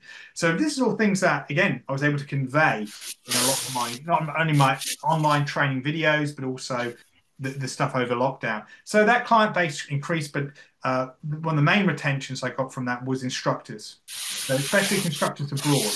It's a very affordable way. People can book me to teach them online, so, and I had one teacher in the UK, this was actually, I mean, I had teachers abroad doing it, obviously, but I had one teacher in the UK, Vijay Pathak, Forest School of Karate. He went the full hog with me. He went this was just at that very half out of lockdown period. That really peculiar thing where you're allowed to do so much. So that kind of thing. We were up to allowing pad work or something, I remember at that time. But he booked me in. He got a projector and a screen. So he was able to get me online. So he streamed me in to teach the lesson. I'd done a private lesson with him and his instructor prior to this, his son. And so we'd already gone through what the drills we were going to work. They watched videos of boxers, shadow boxed against the boxers, and trained, then took that information onto the focus mitts, and I was able to instruct their teachers via streaming in the hall on the focus mitts. So we're able to take full advantage of the material of looking at great fighters of the past, pull that into our own training routines, and then transfer that directly into a class. So it was a great way just to use the technology available, just really leaning into, rather than just point the camera at me and just follow me like we do in a regular class. Use what we have at our disposal. But since then, I've had other people also book me to help them restructure their syllabuses, bring in more material to their syllabuses. I mean, again, there's drum fitness, jiu-jitsu, drum jiu-jitsu and fitness over in Ireland as well. That will I know it. Yeah, that's right. Yeah, absolutely. Yeah, he's booked me a lot to help him with some of the, and he's doing some great stuff with children's self-protection. I mean, honestly, he's got some really good ideas with things like how to use, right down to ice breaking in a class, to use that as a way to teach children how to make friends better. Friends mean allies mean better protection, self-protection. So all that kind of thing. So I've had people, doing all that sort of stuff online as well. So a lot of my consultancy is built up from that. And also my reach has built up from lockdown. I think everybody's reach built up on lockdown. Yeah, huge, isn't it? We start learning what a smaller world we've got now. Yeah, exactly. I mean, again, I know this is really and we're several years on, but I remember seeing teachers just throw their dummies out the pram, and I felt that because they felt it wasn't it was breaking with tradition. So they couldn't teach online because it broke with tradition. And I was looking at them going, "That's interesting. That so." What you're telling me, it's not traditional to be training on your own. Do you know what I mean? It's like, you've literally when you're doing katas. Katas. Yeah, exactly. You're looking at it and you're going, there's so many, Masayama, classic example, martial artists who famously went off on their own to train. That's what they did. And you're going, and you're just throwing your dummy out the pram. In your class, you're teaching people about perseverance and resilience and overcoming any obstacles in your life. You're telling people these things, and yet you're now put in a confined situation and you're not adapting. So you're not. So what's that got to do with perseverance? What's that got to do with resilience? What's that got to do with adaptation? And exactly saying you're in many ways you should be going back to what sort of the old masters were doing. You're teaching people this is how you train on your own. I couldn't think of a better lesson. Saying this is what you do when you've only got yourself to rely on. It's so yeah, that was an interesting experiment, I think, for martial artists, an interesting testing ground for a lot of people as well. Yeah, for sure. Yeah. Jamie, I need to go to teach. Thank you very much for your time. Thank you, Les. Drop me the links. We're gonna put as much as we can about Jamie's services and stuff down in the description. Yeah. And I hope to catch up with you soon. Let me know when the course is gonna be ready, and I hope that we can do maybe some courses together in the near future. Yeah, very much up for that, Les. Excellent. Okay, thank you. But thank you very much.